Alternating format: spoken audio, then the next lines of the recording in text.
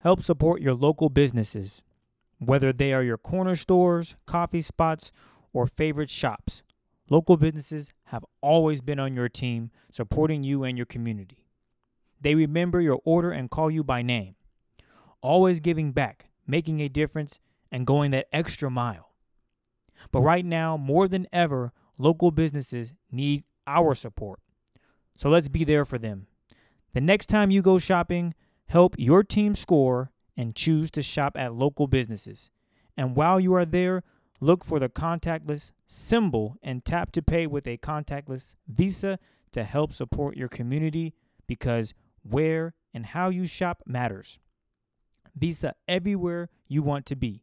Official partner of the NFL.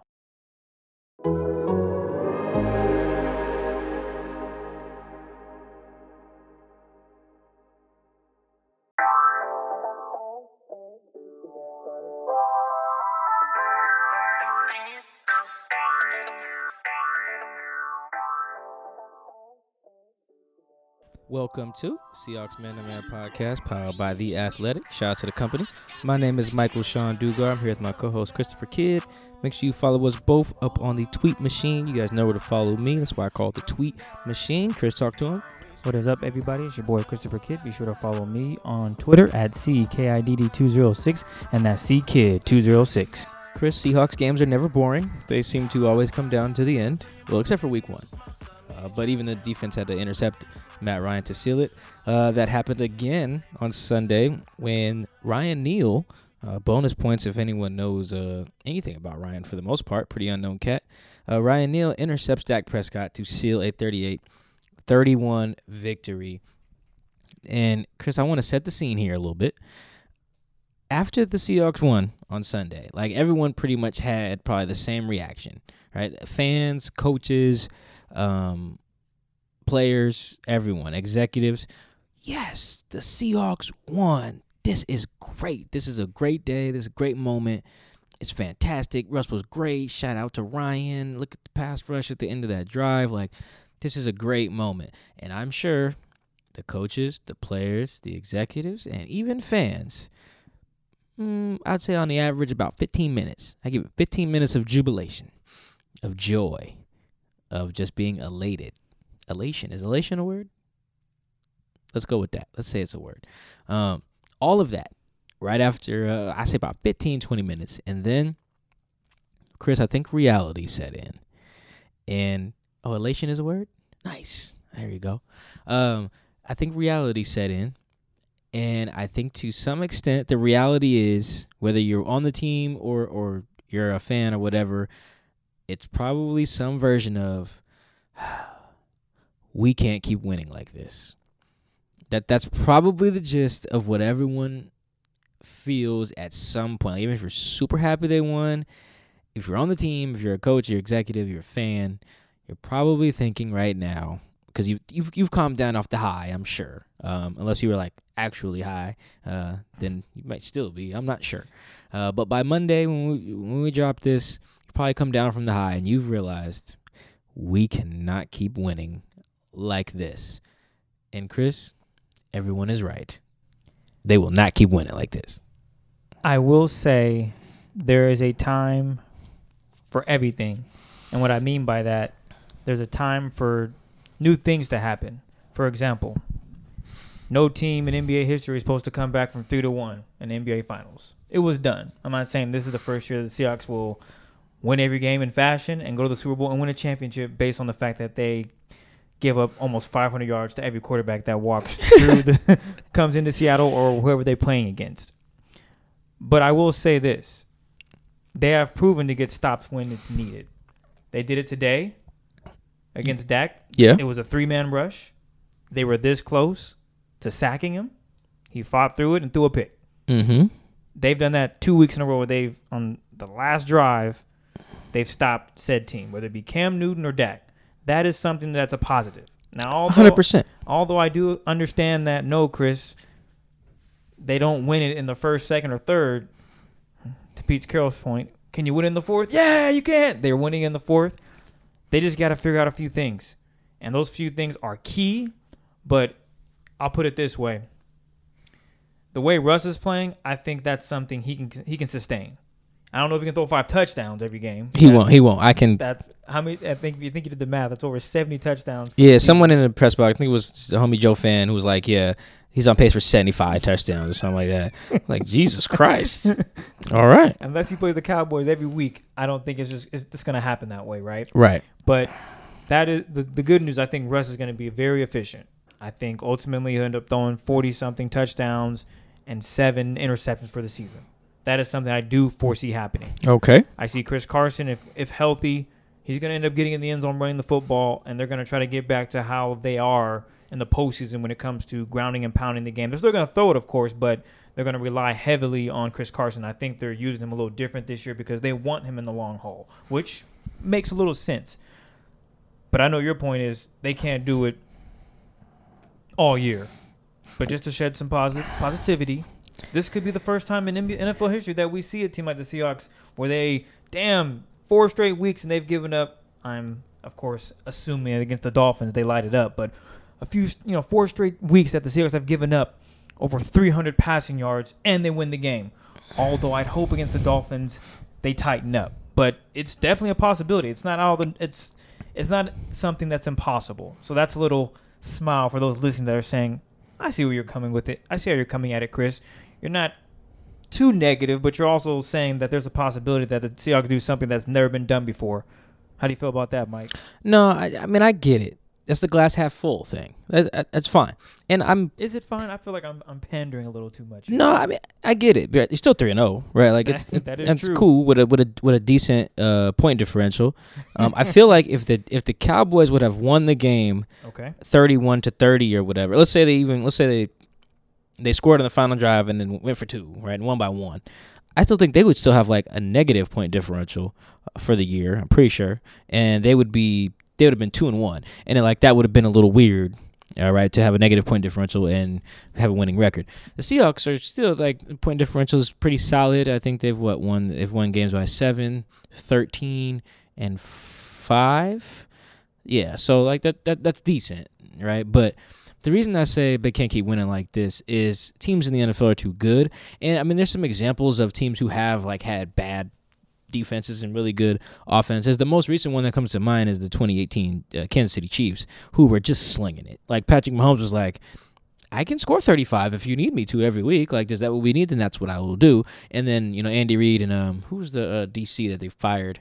Was it Steve Spagnuolo? No, it was Rod Marinelli. One of those two. There's some guy, some name I just know because I hear it on TV a lot. One of them dudes was like, yeah, man, our defense is kind of trash. So, yeah, Mahomes, can you throw 50 touchdowns? He was like, yeah, man, bet. That's kind of the situation the Seahawks are in right now. And it's not just, I don't even want to be the Debbie Downer glass half empty, but I could just sense it after the game. I know a lot of you guys you've written to me or tweeted me or whatever and told me you watched the Zooms and stuff because they're publicly available. And if you watch them today, you could tell. Like, Russ was kind of hype. Tyler Lockett was like normal Tyler. You can't really tell most of the time with Tyler. Pete was kind of his fired up self for the most part. He didn't want to talk about the defense. Like, Alton Robinson was pretty much smiling. I think he had a mask on, but you know what I mean. Who's the other? Oh, Ryan Neal was like pretty jacked because that was like his first pick. Game, yeah. I don't know if that was first. He's been active before, but that was like his first time getting real burn. Yeah, and definitely his first interception. So, those guys were like, yeah, we good. And then Bobby was on the Zoom, and then Shaq was on the Zoom, and I was like, something is wrong. Something is wrong. Because those guys, especially Shaq, I know Shaq had a pick. And Shaq went the whole year last year playing the best year of his life, didn't even get an interception. So I know he wanted a pick. And I know he wanted one against Dallas because Dallas burned him in that 2018 postseason. Dak just treated him like the target, lit him up, boom, season over. Like, he felt that all year. Came back, again, best year of his life. So I know he wanted payback. He picks off Dak. Like, that's a big deal. That didn't look, if you just didn't watch the game, all right, so imagine you don't watch the game. I want you to go watch like a couple minutes of Bobby and Shaq on the Zooms. You'd be like, did they win? They lose by 50? Yeah, like, bro, as gloomy as like Shaq's Zoom was, and this is a really upbeat guy. Both of the Griffin twins really are. Like, as gloomy as it was like you would think that they just got bounced from the playoffs. Yeah. Like it was very noticeably like, again, gloomy is the best word I could think of right now. I already used my vocab up on elation, so I'm gonna just go with gloomy a bunch of times. I think the realization hit them. We can't, bro, because they're giving up yards, bro. Like it's not good. So what they give in the first week? 450. 450 in the first week. 397. Yep. In the second week, what today? 472, and that's just passing. Yeah, if Dak would have scored a touchdown, it would have been damn near 500 yards. Yeah, they're not giving up a ton on the ground, which is like their goal, which I think is a little bit problematic. But I understand the traditionalist way of viewing defense in that regard. But Jesus, those are bad. Like you could see it. I think Bobby had a quote where he was like, it's not something I'm accustomed to, and it's not something I'm going to get accustomed to. Yeah. Like, we're going to stop these passes. And I love that mindset because that's what you want from your captain. Like, hey, we have to also, I should say this. I don't think it's bad that the guys were, like, noticeably, visibly upset after the game, the guys on defense. I couldn't get a read on Jarran Reed in terms of how he felt. Probably somewhere in there similar, I'm sure. It's because, and not everyone was like that. Like, I talked to one defensive player after the game. He was like, hey, we won. I was like, oh, cool. Yeah, you did. Winning is hard, but the vets know. Like, Tell the Truth Monday that they're having right now at the facility, oh, it's ugly. I bet you it's ugly in there on defense. Ken Norton's in there cussing. He might throw something. I think he broke a projector at halftime of their game against Green Bay on Thursday Night Football. Like, no, it's going to get ugly because, Chris, Dak did whatever the hell Dak wanted to do against this defense, and now every quarterback – like, everyone who listens to us probably plays fantasy in some regard. The Seahawks have become the team like, oh, if your quarterback is playing them, you're about to get 30. That's exactly what it looks like. You mentioned week 1, Matt Ryan and those receivers, they go off, and Matt Ryan has 450 yards. And then you're thinking, okay, the Patriots, they're going to be able to run the ball. That's probably it. They don't have anyone to pass to. Cam in the second half decides, oh, there's Julian Edelman and Demontre I forget his last name. Demontre Byrd. He has 100 yards. I mean, these are things that you can't have happen. And then the Seahawks today against the Cowboys, yes, we know about Michael Gallup, Amari Cooper.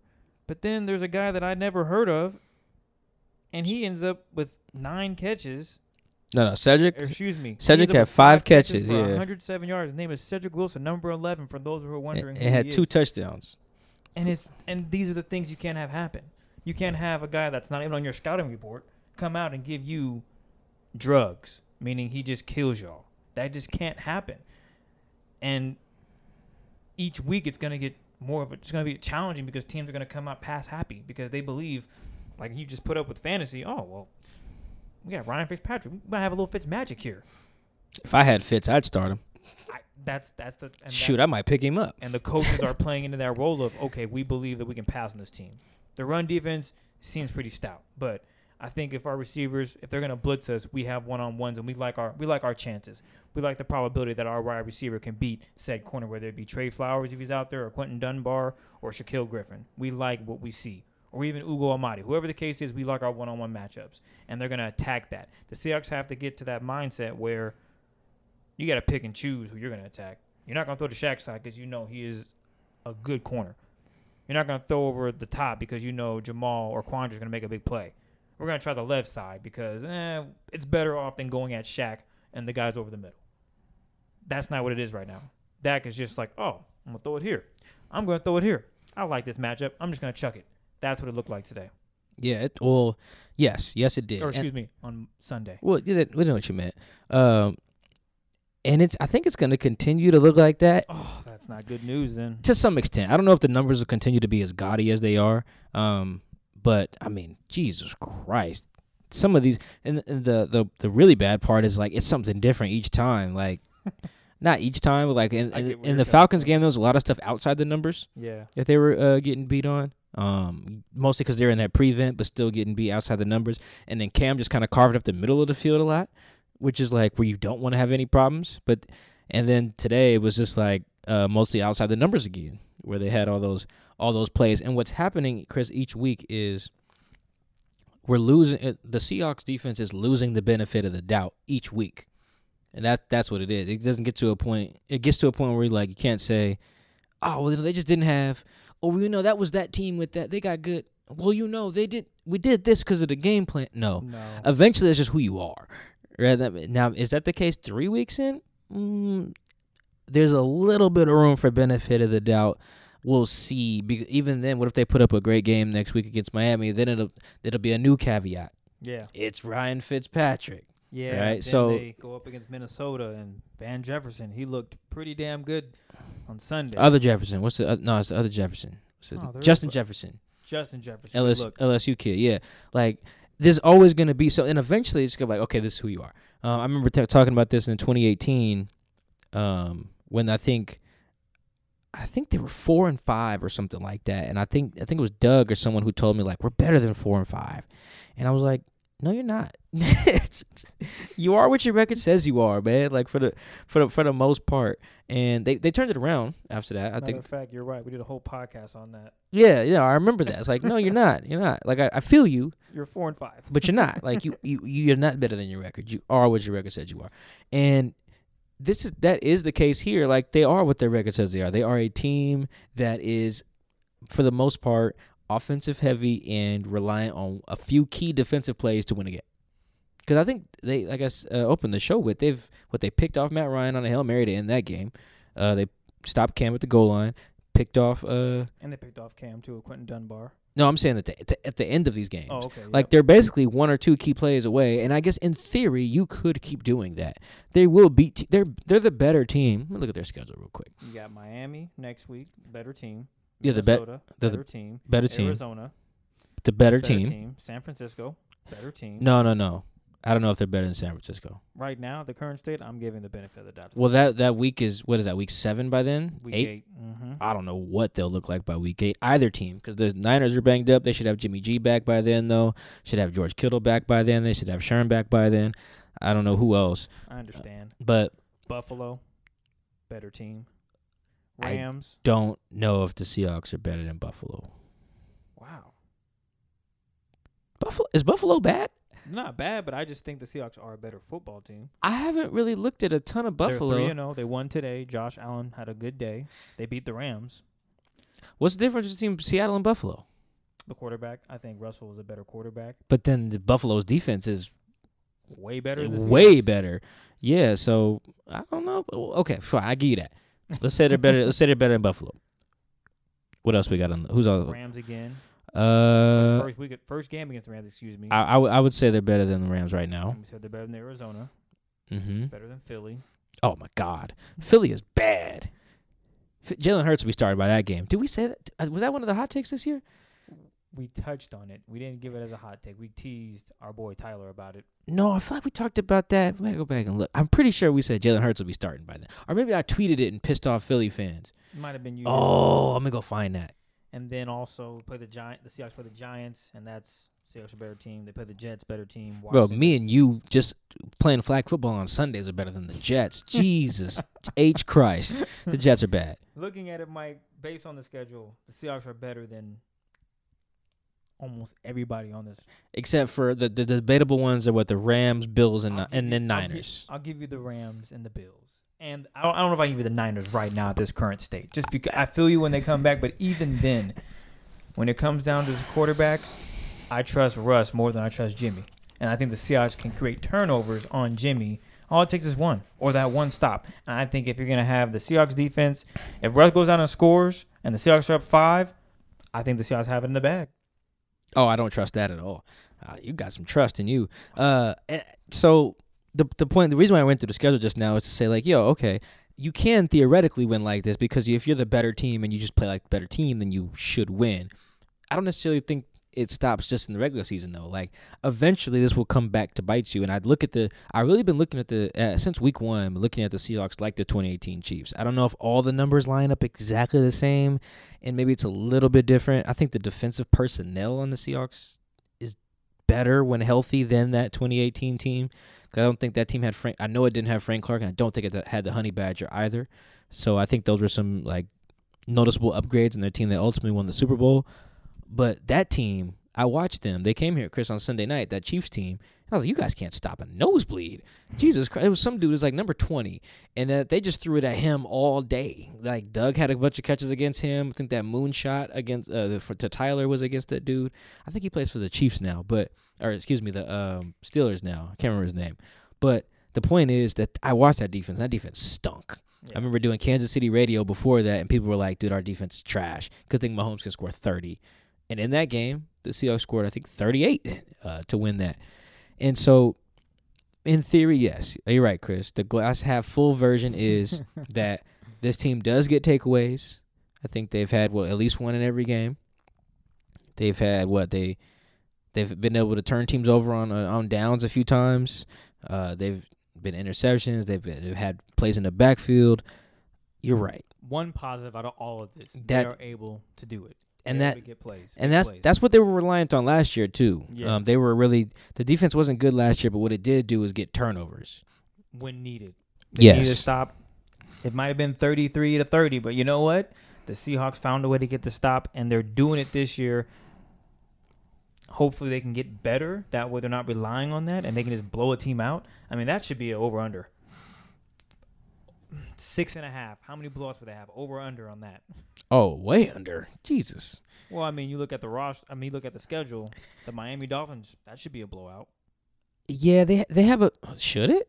You know, at this point, Mike, we've already. Yeah, I don't. That's the thing. Nothing's in the bag if you can't stop anybody. Yeah. You're just gonna have to keep having Russ go out there, and then the injuries are gonna keep piling up.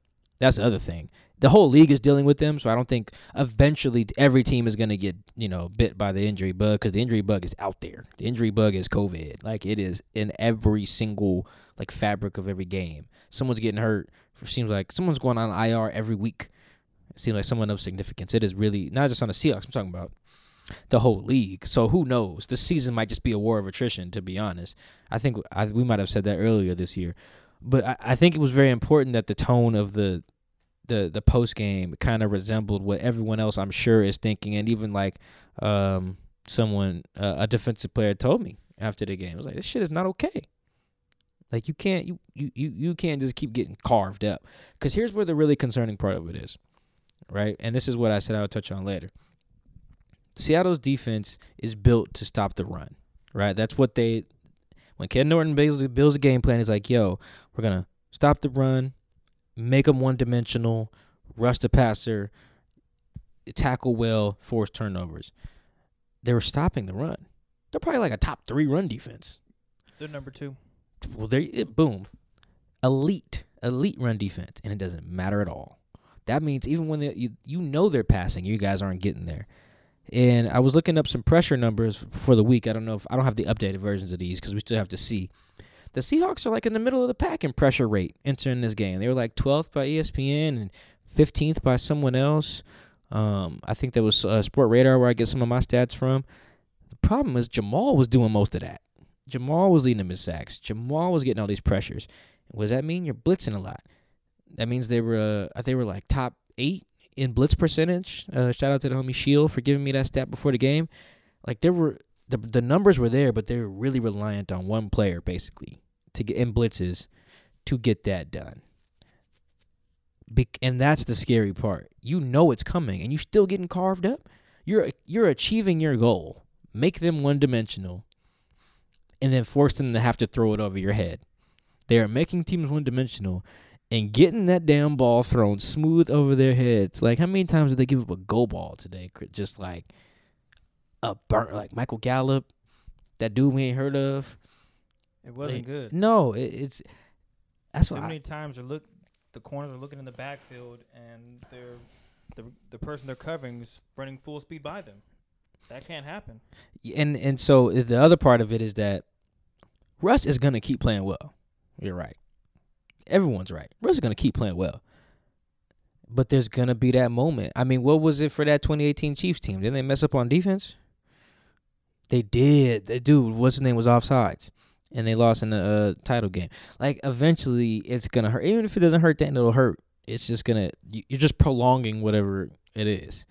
Everyone's probably wondering, it's okay, our defense is bad, but Russ is just going to throw 50 touchdowns and we'll be straight, right? And possibly. It's a huge possibility. Possibly. The problem is in this year with all these injuries and stuff, like I don't know how many, if you could just be so reliant on one side of the ball. I think you actually do need some semblance of balance because the way things are, like they're running out of bodies on D. Yeah. I mean, as great as it was that Ryan Neal caught that interception, Ryan Neal was also in the game. Yeah. It was like, how did we get here? How did we get here? My man got called up from the practice squad yesterday. Now he's on the field not starting, but on the field with the number one defense with the game on the line. Yep. That's not what they planned. They are down to, what number of safety is he?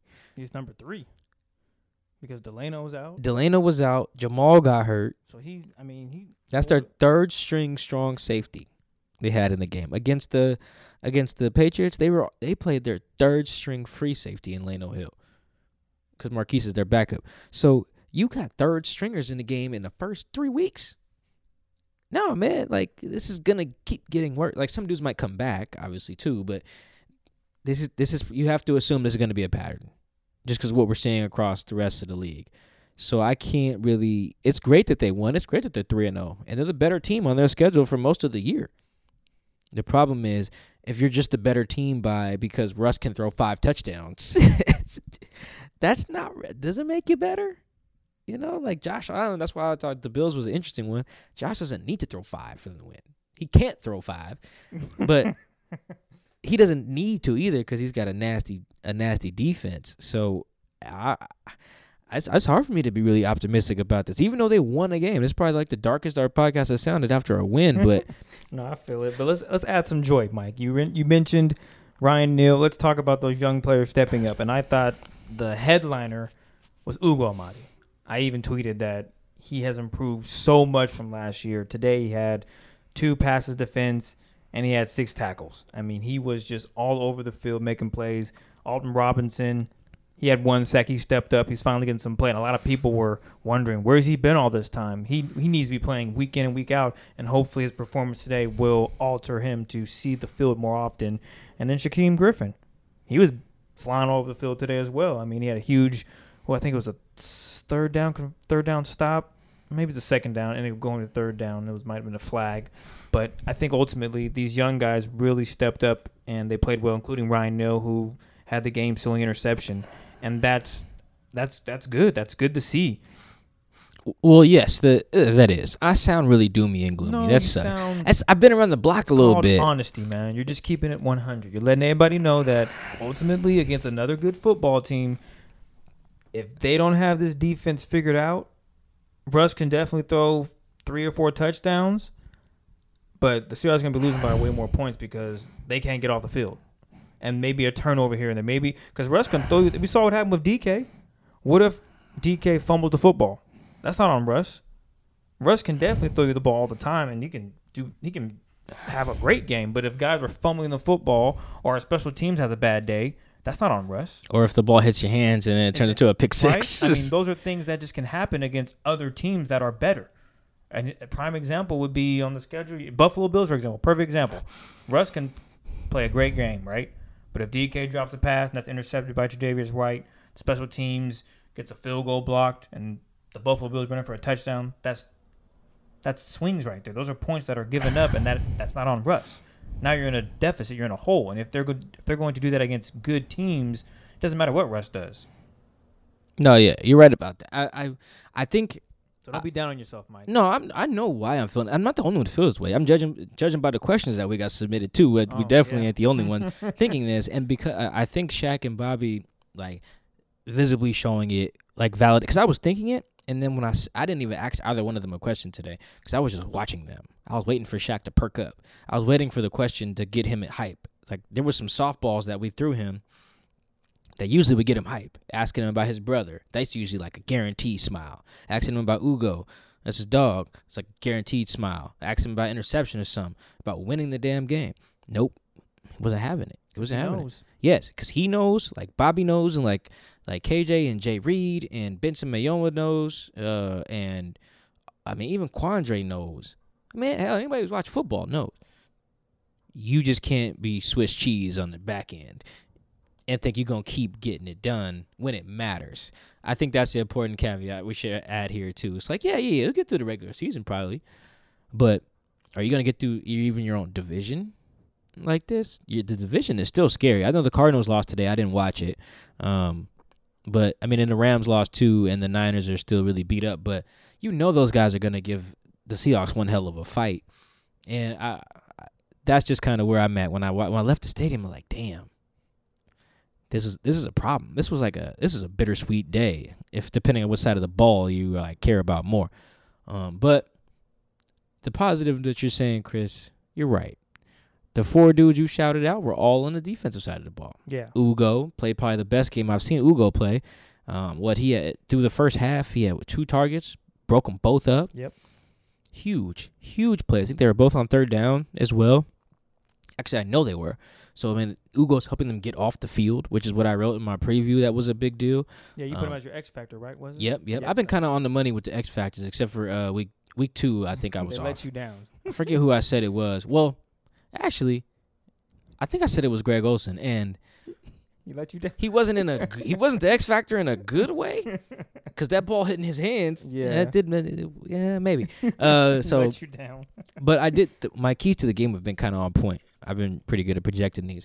Alden Robinson, I don't know why he hasn't been playing, but I knew he would play well. He was like the best dude in camp rushing the pass. It was like him and Benson, like the 2 best pass rushers. You definitely talked about Benson being. Yeah, Benson was a dog. Everybody. I mean, and Benson's been solid. Yeah. Through the season. He almost had a sack today. Yeah, had Dak wrapped up. Couldn't bring him down. Yeah, he caught he recovered the fumble that Jay Reed forced. Like, no, Benson's been doing his thing. He just got to wrap up. But I wasn't surprised Alden played well. Shaquem looked like the dude that's like, oh, you mean to tell me he can do all of these things and he's that fast and we ain't been playing him? What the hell? That's the other thing. It's like when your defense is bad, it's like anyone who does play well that's been on the bench, you're like, well, why wasn't he in? You know, I mean, now I think he will play because, damn, now Jordan Brooks is hurt too, man. That sucks. Everyone got hurt today, man. It's pretty crazy. I'm pretty sure that was probably why these guys were so down as well. It was just like, dang. Yeah. Not only did we give a bunch of guys are hurt. Like, Lano Hill woke up with a back injury. That can't be good. Jamal was limping all over the place. Quentin Dunbar was limping all over the place. Nico Thorpe wasn't limping, but, like, he's out. So I think that all was part of it. Shout out to those young guys who were being ready when the numbers called, especially, like, from the practice squad, man. Like, the practice squad sucks. I put this, like, the practice squad is bad. You don't make any money. You're like 8 G's a week before taxes. You're hanging out with all these rich guys. You're banging your head and going watching film, and you're away from your family and your girl and your kids and you all that just as much as the other guys who are making millions, all to not play. That sucks. And these guys like Ryan Neal, undrafted dudes, just been grinding it out like that to get their moment. That is good for them. That is good. But the fact that they had to lean on Ryan in that position is not. It's not where you want to be. As we said off wax, it's going to be very interesting to see the injury status come Wednesday when everything comes out on.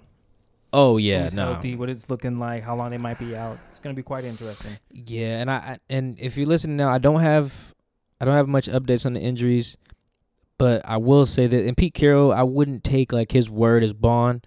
Like right after the games, like when he says something is a sprain or the guy got banged up or he got twisted or strained, or Pete just has a bunch of buzzwords that he uses. Unless he says something definitive, like with Damian Lewis, you see he said X-rays were negative. That's a lot. That's like more definitive than, and he even said the name of the sprain. I forget, like, or what part of the ankle it was. Like, he got real specific. That's when you should like take his word like at face value. When he just says like, he got a knee sprain.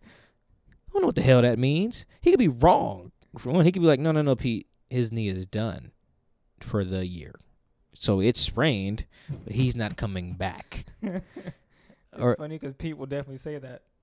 Someone tweeted me this like, yo, the last time he said sprain, it was an ACL. So, I mean, don't take Pete's word at that. Like when he's on the Monday morning show on the radio, that one's a little bit more definitive. Or when he does the 3 o'clock on Monday after games, that one's more definitive. After the game, he's just like, he hurt. I don't know. I'll get an update later because that's kind of how it is for him. So, I mean, you think of the injuries, too, plus the yardage and the points. They give him a lot of points. Over 30 a damn game. Are they over 30? So, what is it? 31 today, 30 against New England. How much did they give against Atlanta? 27? 25, I think. Oh, okay. Math serves me wrong. Maybe they were probably around 28, 27. Yeah, I mean, it's too much. That is It's true. too much. That's the bottom. And I think that is at the heart. I mean, even the offensive guys got to know this. Rest of them probably don't care too much. They're like, look, hey, we're just going to score every time. Which, bless your hearts, That's the you Patrick will. Mahomes mentality. We're just going to go score. Yeah, Doesn't like matter. there's a moment in there in Pete's press conference today where he was like, when they had the ball down 1 with 4 minutes left, there was a split second where he was like, oh, I mean, hey, a field goal wins it. And then he looked at another coach and was like, no, let's just go score a touchdown. And then I'm sure he wasn't thinking about the defense when he said it, but in the back of his head, he had to know, like, man, if we kick this field goal, they're going to go down and kick a field goal and we're going to lose. That's the crazy part. Now, I mean, yeah, that would have been on. I mean, they could definitely milk the clock, though. No, I was. No? When they were driving, I was like, this has to be a touchdown. Like, go for it on 4th down. I don't care where the hell you are. I don't care if they had 4th down at, like, the 15. Doesn't matter. Yeah, go for it because either way, you're going to lose.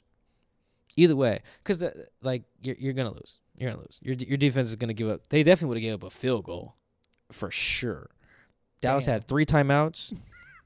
They got in the field goal range when the game ended, didn't they? They were in field goal range. Yeah. Well, I think that's a little different just because they would probably let them because they knew they could only lose on a touchdown. But still, that's just disgustingly bad. Like, Pete knows it. Pete's watching the film right now, not getting no sleep, looking like, Jesus, how the hell we give up this many yards?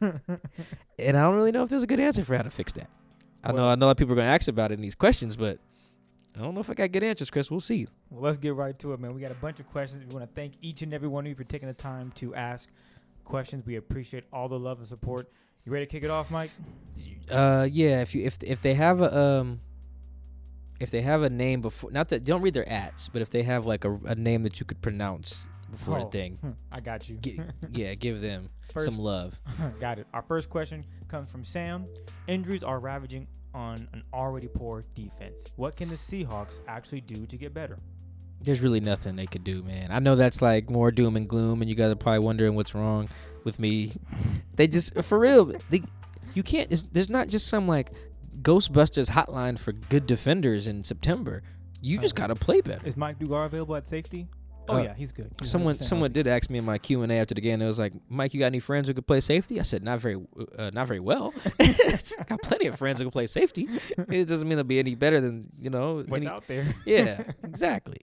Hold up, before we continue with Twitter questions, we got to pay some bills. Thanks to a lack of natural athleticism or commitment, or if you have parents that are just overbearing, fewer than 1% of 1% of 1% of people will ever play professional football. Yes, I said it right. Instead of entering the NFL, they've joined another league, the League of Football Watchers. This NFL season will be different, and Pepsi, Pepsi is here to get you ready for game day, no matter how you watch. Me personally, I'm excited to watch Russ cook. I don't know if you guys have enjoyed it, but for the past 3 weeks, Russ has been cooking, and I think he's going to continue to do so. Pepsi is the refreshment you need to power through any game day. Because Pepsi isn't made for those who play the game, it's made for those who watch it. Pepsi, made for football watching. Go to madeforfootballwatching.com to check out the latest football watching content from Pepsi. I bet you that Russell has made an appearance. Now back to Twitter questions. We're driven by the search for better. But when it comes to hiring, the best way to search for a candidate isn't to search at all. Don't search, match with Indeed. Indeed is your matching and hiring platform with over 350 million global monthly visitors, according to Indeed data, and a matching engine that helps you find quality candidates fast. Ditch the busy work. Use Indeed for scheduling, screening, and messaging so you can connect with candidates faster. Leveraging over 140 million qualifications and preferences every day, Indeed's matching engine is constantly learning from your preferences, so the more you use Indeed, the better it gets. Join more than 3.5 million businesses worldwide that use Indeed to hire great talent fast. And listeners of this show will get a $75 sponsored job credit to get your jobs more visibility at Indeed.com/Blue Wire. Just go to Indeed.com/Blue Wire right now and support our show by saying that you heard about Indeed on this podcast. That's Indeed.com/Blue Wire. Terms and conditions apply. Need to hire? You need Indeed. Next up, we got Ryan, longtime listener. What's up, Ryan? So is Sam, actually, by the way. I'm getting in late, but save me a seat at the table. We got you here. Who was the young buck you were happiest to see make a big play today? Keep killing it. Appreciate the love, Ryan. Ugo, just because he made me look smart. Nah, you gotta come with someone new, man. Oh, do I? I'm messing with you, Oh, bro. I'm about to say, there's only so many brothers on the field. He's Ugo played well, man. They wasn't catching no balls on him. That's a fact. That's your job as a DB. Loving Lockett right now. This is from William. Loving Lockett right now. Has he changed his game at all, or is he just enjoying the fact that everyone, media and opponents, seem focused on stopping DK? Tyler's always been open all the time. Always. Whatever Michael Thomas does with all those targets, like Tyler's capable of doing all that. That may sound like an exaggeration, but Tyler's the only receiver just as efficient as Michael Thomas. Seriously. He's, in some regards, he's more efficient. Like Russ and DK over the last 2 years has been better, or at least more efficient than Michael Thomas and Drew Brees. So it's like, trust me, Lockett's been doing this. He's part of the reason why Let Russ Cook not happening was so criminal, because it was holding Lockett back. Lockett's never even sniffed the Pro Bowl. Now he leads the league in touchdown passes right now, or touchdown receptions. How can they be so good at stopping the run yet get torched every week by passing? Oh, well, I mean, yeah, it's like I said before, they're so one-dimensional. They're making teams one-dimensional and can't stop it because it's something new every week. That means you're just bad, right? If one team can get you in the middle of the field, one team can get you outside the numbers, that means you're just bad. And I think it's the pass rush, it's the secondary.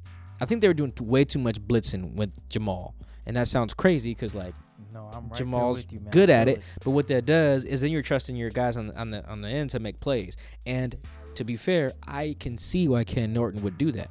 I would do that. I would trust Trey to make Trey had a ball hit him in the chest, turned into a 19-yard game for the other team.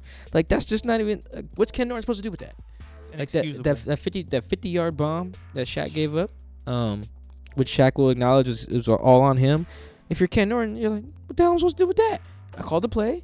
He's in position. Get burned. Just ran a streak. Yeah, it's come on. It was just nothing new fancy about it. Same thing on the Trey touchdown. With Ken Norton looking like, what am I supposed to do? What am I supposed to do? Streak. How am I supposed to have a good secondary and good pass rush? And I can't do that without some help from the talent. We got 2 questions from Michael Scott. That is, Jamal Adams was pretty quiet even before the injury. Was that a product of the banged up secondary taking away some freedom, or did Dallas scheme him out of the game well, or is it both? And then also disappointing sack numbers so far. How much of that has to do with the defensive line versus having to play against guys like Cam and Dak back to back? To answer the second one about, I think it is tough to tackle Cam and it is tough to tackle Dak, and I'm sure that plays a little bit of a part of it, that mobile quarterbacks are a little harder to tackle. But mobile quarterbacks also take more hits than other quarterbacks. Like, look at somebody like Deshaun Watson, look at Russ, look at Dak. They do get hit a lot. You just got to take them to the ground. Like, you get paid like they do. Like, and also the dudes hitting them are bigger than them. Well, except for Cam. But, if you're like an LJ Collier, you get to Dak, take him down. Like, that's what you're supposed to do. As for Jamal, I think he was getting good pressure earlier. I do. I think a lot of targets weren't really going his way, which is smart. I think it is a little bit of scheme stuff too. But really, I think they were blocking the blitzes really well. You could tell they spent the entire week with someone on a yellow jersey, hey, you're 33 for the week. And if you let anyone touch Dak, we'll kill you. You could tell that was Dallas's plan. This is from More Soap. Prediction for Mr. Unlimited touchdown total for the year. Assuming we're just talking passing touchdowns, I would say that I put the over-under at, it's just going to sound crazy just because he's on a much higher pace, but I would put it at 38.5. Sounds reasonable to me. Well, he's on pace for 70. Yeah, so I get where, but he's going to come back down to earth. And that's the other reason why I'm a little doom and gloom, just like Bobby and Shaq and probably some other guys in that locker room that I talked to.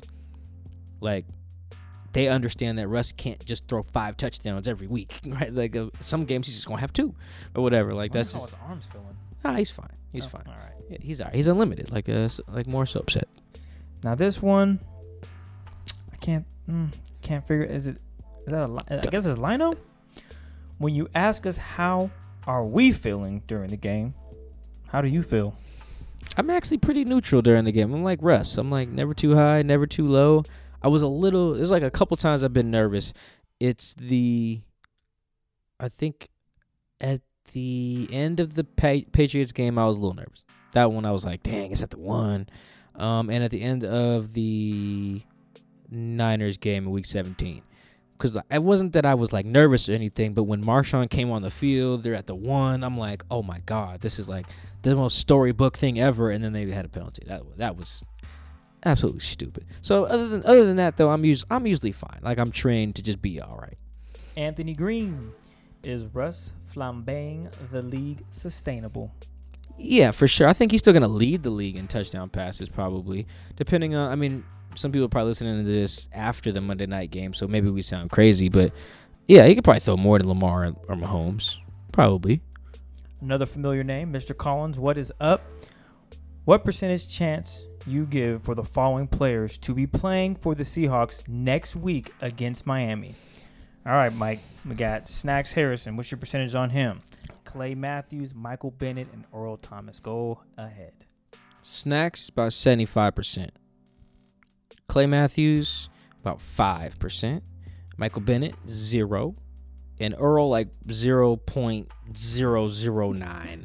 It was weird. I got a lot of Earl Thomas questions after the game. They didn't lose Quandre. They lost Jamal. It's 2 different positions. If anything, they'd be calling... No, I can't even think. Like, that's...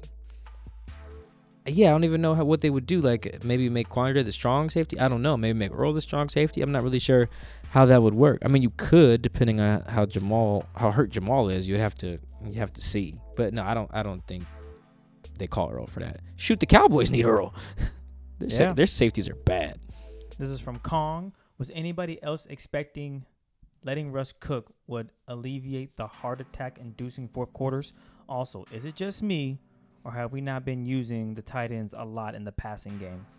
Yeah, the tight end usage has dropped, I think. I'd have to check the official numbers on it, but I'm with you on that. I thought Will Dissly would be way more involved, and he's not, which is just weird. I thought he should be used more. Shoot, Jacob Hollister's already got a touchdown, and Greg Olsen, and Will does not. That's a little weird. What was the first part of that question? It was... Oh, about let Russ cook alleviating the heart attack. No, why would anyone think that? This one's from Peter. Is it a scheme change that putting Shaq and Trey in one-on-one coverage more often, or is it something else? Seems like they are being left out to dry, and I'm used to them having more safety help. No, see, that's one of those things that's a product of just being only watching the game on TV. When I got the bird's eye view, I can see the coverage is better and who is like in what. No, they're blitzing a little bit more, like I said, but you don't have to man blitz all the time. You can zone blitz. Like, it's not anything that's any different in the scheme. They're playing their scheme. The scheme is just not working because the talent's not delivering. That's been the issue. So yeah, no, they're left one-on-one about as often as they usually are. Problem is they're just getting burnt. This one's from Alexandria. My question is there anything I can personally do to improve the defense? Is there a GoFundMe I can donate to? Do I give up my firstborn child? Anything? I'm sure. I don't know where they'd put your kid. Maybe they put it in VMAC or somewhere. No, I mean, I feel you, Alex. Like, that's just, I know it feels like there has to be something someone can do. But, I mean, I think it's got to accept this as the new normal. Just as we accepted the new normal as Russ slinging it, we have to accept the other new normal is the defense giving up yards and points. Like, just acknowledge it. That this is, once you accept it, and get yourself ready mentally, it'll be okay. But if you expect no stress and blowouts, no. That's probably the biggest difference between this team and a team like the Chiefs. I think the Chiefs probably blew more teams out than the Seahawks are going to. The Seahawks should blow some teams out. Like Washington, they should blow out. Giants, Jets. Like, they should blow the Eagles, Vikings. Like, there's some teams they should blow out. See 6.5. They've blown double-digit leads in the second half of the last 2 games. Like, they should blow those teams. I should have blown Dallas out. Should have. This one's from Ken Henderson. How can they get D-line help in season? For the hit on Carson, what is the process to ask for suspension if the Hawks wanted to pursue it? And what will that drop TD plus winning touchdown in the same game for DK do for DK Metcalf this season, confidence-wise? As for the D-line, there's just not help you can get. There's not just a bucket of pass rushers on the block you can just go sign. Like, someone has to get traded for or cut or whatever, and it's just, this is it, guys. This is who it's gonna be. That's not the answer, but this is it. There's no new guys coming in that's gonna change the world. There may be new guys come in, but they ain't about to just turn this guys into the Steelers pass rush, which is the best in the league by far. As for the play on Chris, I'm disappointed in some of the Seahawks, man. I'm surprised nobody didn't go swing on number 72 for Dallas. The way maybe they didn't see the replay, because the way he twisted Chris's leg, that was dirty as hell. I've seen plays like that. That's dirty as hell. You know when to let go of the dude's leg. And now who knows how long Chris Carson's going to be out, because what's his doing? Tristan Hill. I would never say this to Tristan face, because Tristan the defensive tackle, and I'm not stupid. But that was a dirty play. Do I know if Tristan's a dirty player? No, I do not know that. I just learned that dude's name today, and looking it up after he twisted Chris's leg. But I thought for sure someone was going to go G-check him, because and he headbutted Russ on the next drive after that. Or maybe the same drive. I don't know. But that was inexcusable. As for the process, all Pete Carroll has to do is submit the play to the league for review. There's no guarantee that they do anything about it. That's just what he does. If Chris, I hope Chris is not out for the year, but if Chris were to be, it would probably bode well for their chances of getting some type of discipline, because it's dude, you took a dude out for the year on a dirty play. That's a problem. And I don't think DK's confidence is ever shook, man. He's a rapper now. He didn't beat Stephon Gilmore. His confidence is sky high. His confidence is the reason he was holding the ball like T.O. That's the confidence is, maybe it needs to come down a notch, because the confidence is why he fumbled the ball at the back of the end zone, which is a stupid rule. Chris, have we talked about that on the show? I saw your tweet and I disagree, but I feel you. What? Why would you get the ball when the offense fumbled it? You should be punished for fumbling. You don't just be like, okay, you fumbled out the end zone, you get at the 1. That doesn't make any sense to me. No, you should. It's not at the 1 where you fumbled it. Well, in that situation, fumble out of the end zone, so it'd be on the 1. Well, let's say you fumbled at the 10 and it flies into the back of the end zone. You shouldn't. Why does defense get the ball? They didn't recover it. My question is, how the hell does it fly that far into the end zone? Well, let's just say it does. Let's say it gets punched and it goes out the back of the end zone. Someone's got to recover it. No, it's the same thing as if, let's say DK runs with the ball and fumbles it out of bounds at the 15. The defense doesn't just get the ball. Yeah, but it's out of the end zone. That's a different. I don't know why the end zone is being treated differently. The defense didn't do anything to deserve getting the ball. He punched it out, actually. He did. Yeah, but you have to recover it. I like that rule. I think that just, you have to secure the touchdown. You can't just because that's the case every time someone runs the end zone. There's no point even punching it out now, because if you punch it out and it goes in the back of the end zone, no, you get it. There is incentive to punch it out because you can recover it. No. Yes, you can. You can recover the ball, and they don't score. Let's say it's fourth down and you punch it out. Okay, well now you get the ball. If we punch the ball out and it rolls to the back of the end zone, there's no reason that the defense should be rewarded a touchdown. I like that. Or the possession, when that's never the case anywhere else on the field if you don't recover it. There has to be a recovery to give the ball to the defense. I just like the fact that it's the end zone. You're about to score. If you get lackadaisical with the football and they punch it out and it goes through the back of the end zone, you should be penalized. There's no... The penalty is you not scoring. They didn't score and they lose the ball. That is heavy, because now if you're saying they lose the ball, it goes out the end zone, and they get the ball back, well, then what did I do all that work for? I might as well just let them score.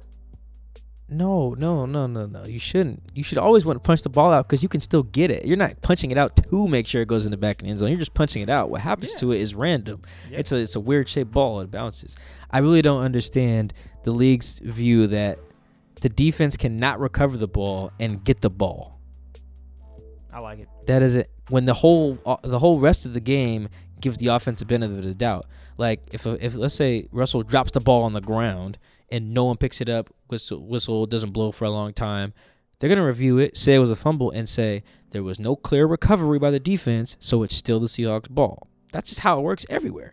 And then it gets in the end zone, it's like, no, that's a turnover now. Doesn't make any sense. I love it. It's a dumb rule. It was dumb when Earl chopped it out of Benny Cunningham's hands. It was dumb when Earl chopped it out of Todd Gurley's hands. It was dumb when KJ batted the ball to the back of the end zone against Megatron in 2016. It's been a dumb rule the whole time. Not just now. It's always been. I've always thought that. It doesn't make any sense. Anyway, next question. This is from Jamar. Is Shaquille Griffin hurt? Gallup boat raced him on that sideline route in the fourth. Not sure if he just waited too long to run with him. Yeah, I think he just played that poorly, man. I think he caught sleeping. I think he had the pick. They had a lead, and he got caught sleeping, and then was like, oh, I can use my speed, and then it doesn't work. The Cowboys receivers are good, man. Like, you can't just mess around with these guys. And I think Shaquille got caught sleeping. I don't think he's hurt. I think he's fine. This one's from Gary Newton. Shouldn't the defense get a little credit for 2 turnovers that led to points? I know they struggled, but they did a couple of nice things against a talented offense. No, yeah, Gary's right. They get a little credit. Like, okay, let's say there's a big credit pie. They get like 2% credit because they're just getting gashed. Like, eventually, the reason that Pete Carroll doesn't like throwing it a bunch is because of the fact that if you throw a lot, bad things can happen. But you'll get some strips, you'll get some interceptions, and that's eventually what they got. So, I mean, eventually those things are going to happen. But, yeah, no, I don't. Like, 98% of the stuff is concerning. Those were 2 good, really good plays. They were. But it wasn't enough. Well, I mean, they won, but it wasn't enough to make me feel any more optimistic. With so many clutch plays from the guys all brought up from the inactive list, what future involvement can we expect from Griffin, Robertson, Ryan Neal? Robinson wasn't. I mean, he'll continue to play. Alton wasn't on the practice squad like Shaquem and Ryan were. He just wasn't active, but he wasn't on the practice squad. There's a big difference there. With Shaquem and Ryan, they go back to the practice squad Monday morning or whatever. What I think will probably happen is there'll be some of the guys that get protected during the week. There's that new rule where you can protect 4 dudes that no one can sign them from your practice squad. And depending on the injuries elsewhere, like if Leno is hurt long term, Ryan will probably get reactivated. And if who else got hurt? Jordan Brooks. If Jordan Brooks is hurt, we need another strong side linebacker. So you probably call Shaquem up. But I think if the other guys are healthy, they'll probably go back to the practice squad and then maybe come back up again. It just depends. The injuries are what got them called up, but maybe since they played well, they have another shot at it. This one's from Omar Torres. Should the Seahawks bring Chris Richard back on the staff either as cornerback coach or defensive coordinator? Man, I saw Chris Richard in Indianapolis. I forget what year it was. He had already been fired. I seen him. I was like, dude, how did you get canned after you stopped the number 1 offense in the league twice and held them to 10 points? They was averaging 30. You held them to 10. And then you got canned? And you lost Sherm? And you lost Cam? What? Now, his response isn't important, but mostly because I don't remember it in full enough to quote it. But I just remember thinking they shouldn't have fired that dude. Now, they're not going to bring him back, but they shouldn't have fired him. He wasn't the problem. This one's from Chris Hamilton. How much of the Seahawks' success with and against the pass can be attributed to their opponent's strength/weaknesses thus far? Nah, they're just bad. I mean, Chris, I know where you're going with that, but Cam's strength is not throwing to whatever bird. Cam's strength is not throwing 169 yards or whatever to Julian Edelman. Like, that's not their strength. Like, Matt Ryan's good, but his strength ain't Russell Gage getting 100 yards, right? Like, they're just getting carved up. It doesn't matter what the other team's doing, whether they're a run team or a pass team or they're running the veer or the air raid or the wishbone wing tee. No, everyone's throwing for yards on the Seahawks right now, and that's a problem. With 2 players added to the roster from the practice squad, how do you reset the practice squad? Yeah, so what happens is 2 guys can get called up each week, right? And they have to get sent back down after the game without hitting the waiver wire, which is the important part there. So no one can claim Shaquem right now. No one can claim Ryan Neal. Next week, you can do the same thing. No one can claim them. After you do that with a guy twice, every other time you put him back down to the practice squad, another team can claim him. So what you'll probably see is they do play well. You'll probably see them get protected so that no one can sign them this week. And then you'll probably see them go back down again, depending on the injuries. And if the injuries are long term or they're playing really, really well, what'll happen is probably someone will probably have to get cut to bring those guys up. But I don't really see that happening. I don't. This one's from Jason. Is it time to get rid of the strength and conditioning coach after all these injuries? No, man. The whole league is hurt. You gonna get rid of every strength coach? The whole league is having injuries, man. This one's from Eric. Is the secondary really bad, or is it because the starters haven't really played a game together yet? Yes. This one's from Brody. Where has Alton Robinson been all my life? Also, what the hell is up with all these injuries, man? I don't know what's up with the injuries. It's just a league-wide thing, man. It's not even a Seahawks thing. Like, guys are dropping the Niners are just, good God. They are just, dude. It's a dude tearing something, they're pulling something, they're spraining something every week. Like, be happy that the team has who it has still right now, honestly, because, Jesus, they're dropping like flies everywhere. It's not just Seattle. I don't know if it's the turf or there's no preseason or what, but, man, all these knees and ankles, like, all these sprains and stuff, I don't really know if that's like a turf thing. Like, if there was some more like muscle stuff and tendon stuff, then maybe. But I'm just not seeing it. It just looks like football hurts, and that's just kind of what it is. This one's from Alec. Why in the world was Alton Robinson not active in the first 2 games? We need to get that man more reps. Sometimes Pete's just outsmarting himself, man. Alton's going to play. Alton can ball. How pissed is Pete about the defense, and what is he going to do about it? Pete's probably real pissed. He ain't gonna do nothing, no. Like, what's he gonna do? Who's he gonna sign? No, he's not gonna sign Earl. Anybody else even out there? Ain't nobody out there, man. You just gotta roll with what it is. Blitz a lot and pray. That's what we're gonna do. That's the answer. Blitz a lot and pray. This one's from Zax. Is the poor pass coverage a symptom of our pass rush or coaching? Yes. This one's from It's all of this stuff, guys. It's all of it. These are good questions, though. Jeremiah. Is Shaquem Griffin the best pass rusher on the roster? No, man. Dude didn't even have a sack. I like Shaquem, but come on, man. Jamal's at least got 2 of them. Shoot, it's probably Jamal. This is from Michael.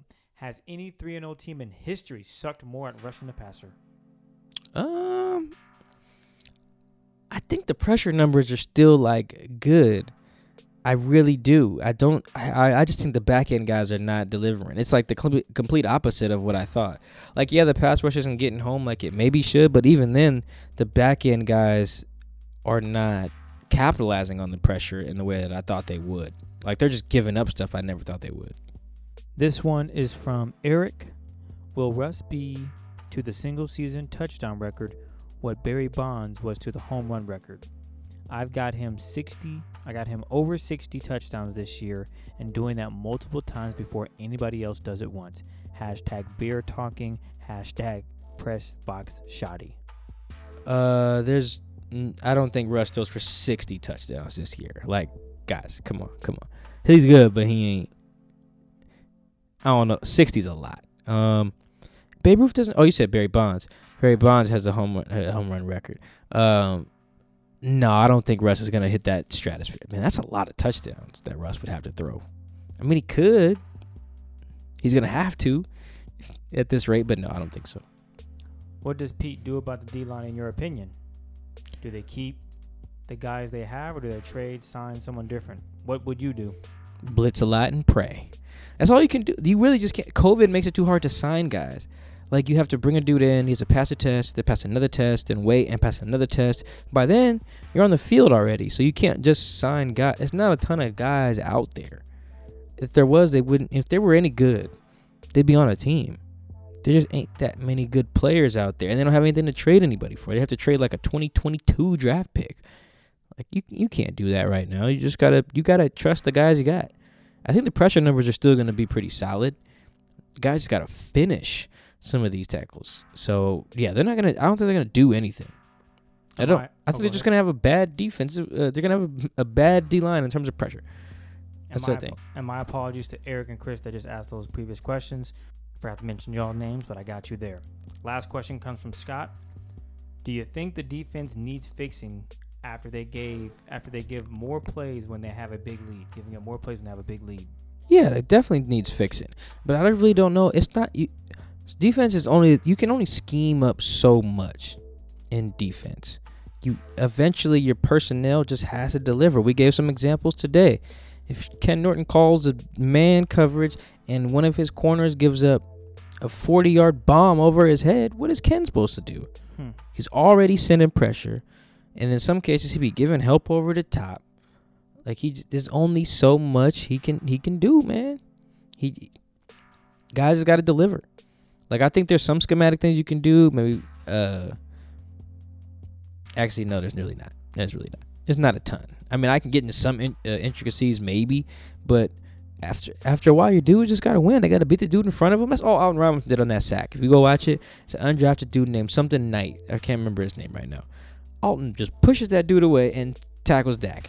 That's what you got to do. That's not no scheme. That is, I'm better than you, go. They don't have enough dudes to be like, I'm better than you, go. Consistently. It's why they're giving up a gazillion yards a game. We want to thank everyone out there for asking Twitter questions. We appreciate all the love and support. But before we get out of here, Mike, we got to touch on one key thing, and that's social justice. What's been going on with the Seahawks? What have you seen nationally? What you got for us, man? Yeah, I think this was a really important team meeting that they had on Thursday night when they had one of their I forget the guy's name. I forget his title, but his name is Ed, and it seems like it's Ed's job to keep everyone socially aware. That's kind of what his role seems to be.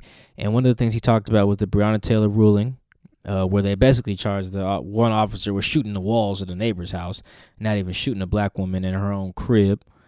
And they talked about the how those rulings come into place. Obviously, they know that it sucks that it happens, and then they were kind of being solution based, to my knowledge, and had Ed talk about, okay, look, we're here, we need everyone to vote. Okay, but who do you vote for, right? Like who's running that agrees with how you rock, right? If you, a lot of these things are problems locally more than they are like a national thing.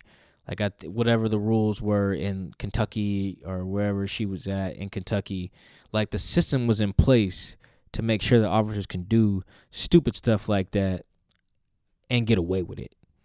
Like when you saw everyone who was like, oh yeah, I wasn't surprised by the ruling. Like Bobby Wagner said he wasn't surprised. I think Jamal Adams said it wasn't even surprising that Breonna just got no justice because they know the system is the problem. And how do you correct it? Well, there's a few ways. Could just burn it all down, but I can see why that's just not practical. The practical way to fix the system is to vote it out. That's just kind of the way. But how do you vote it out? You got to figure out who locally rocks with how you want things to change, right? You need to know who's running for what on what platform, where you should direct your attention. Because I mean, it's one thing to put vote on your T-shirt. You know how they wear the vote stuff. Like it's one thing to do that. Okay, but when you get there, whose box do you even check to get what you want? How do you know this person is running for what you want? How do you know this person believes what you believe in terms of police brutality and police accountability and all those things? And that's for whatever law you want, for the tax breaks or some healthcare stuff, whatever. You got to be informed. And I think they're in a stage where the Seahawks are in a tricky spot because they don't want to tell anyone who to vote for.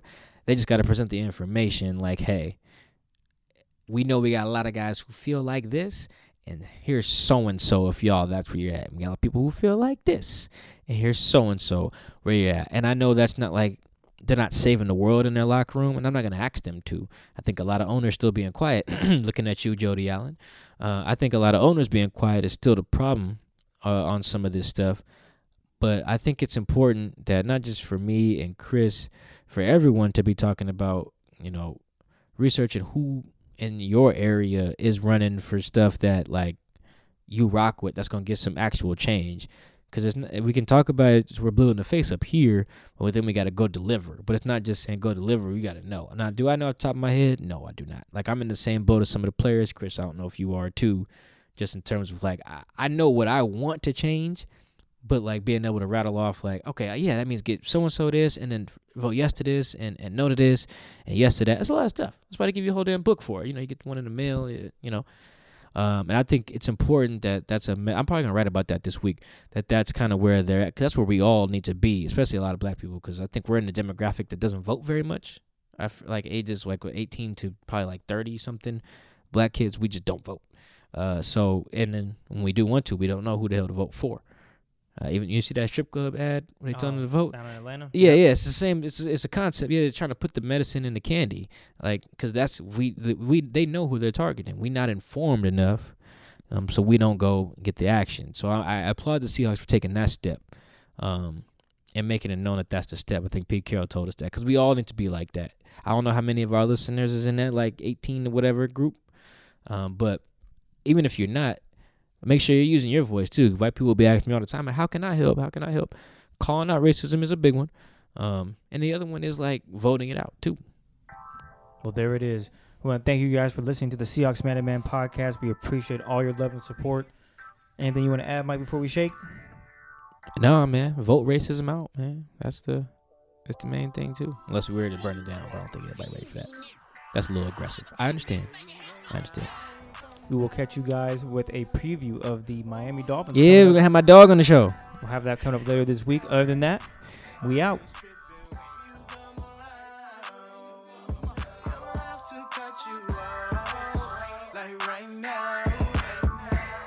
You see, I don't have to drive me. You can say that for your mama. Maybe you should smoke something.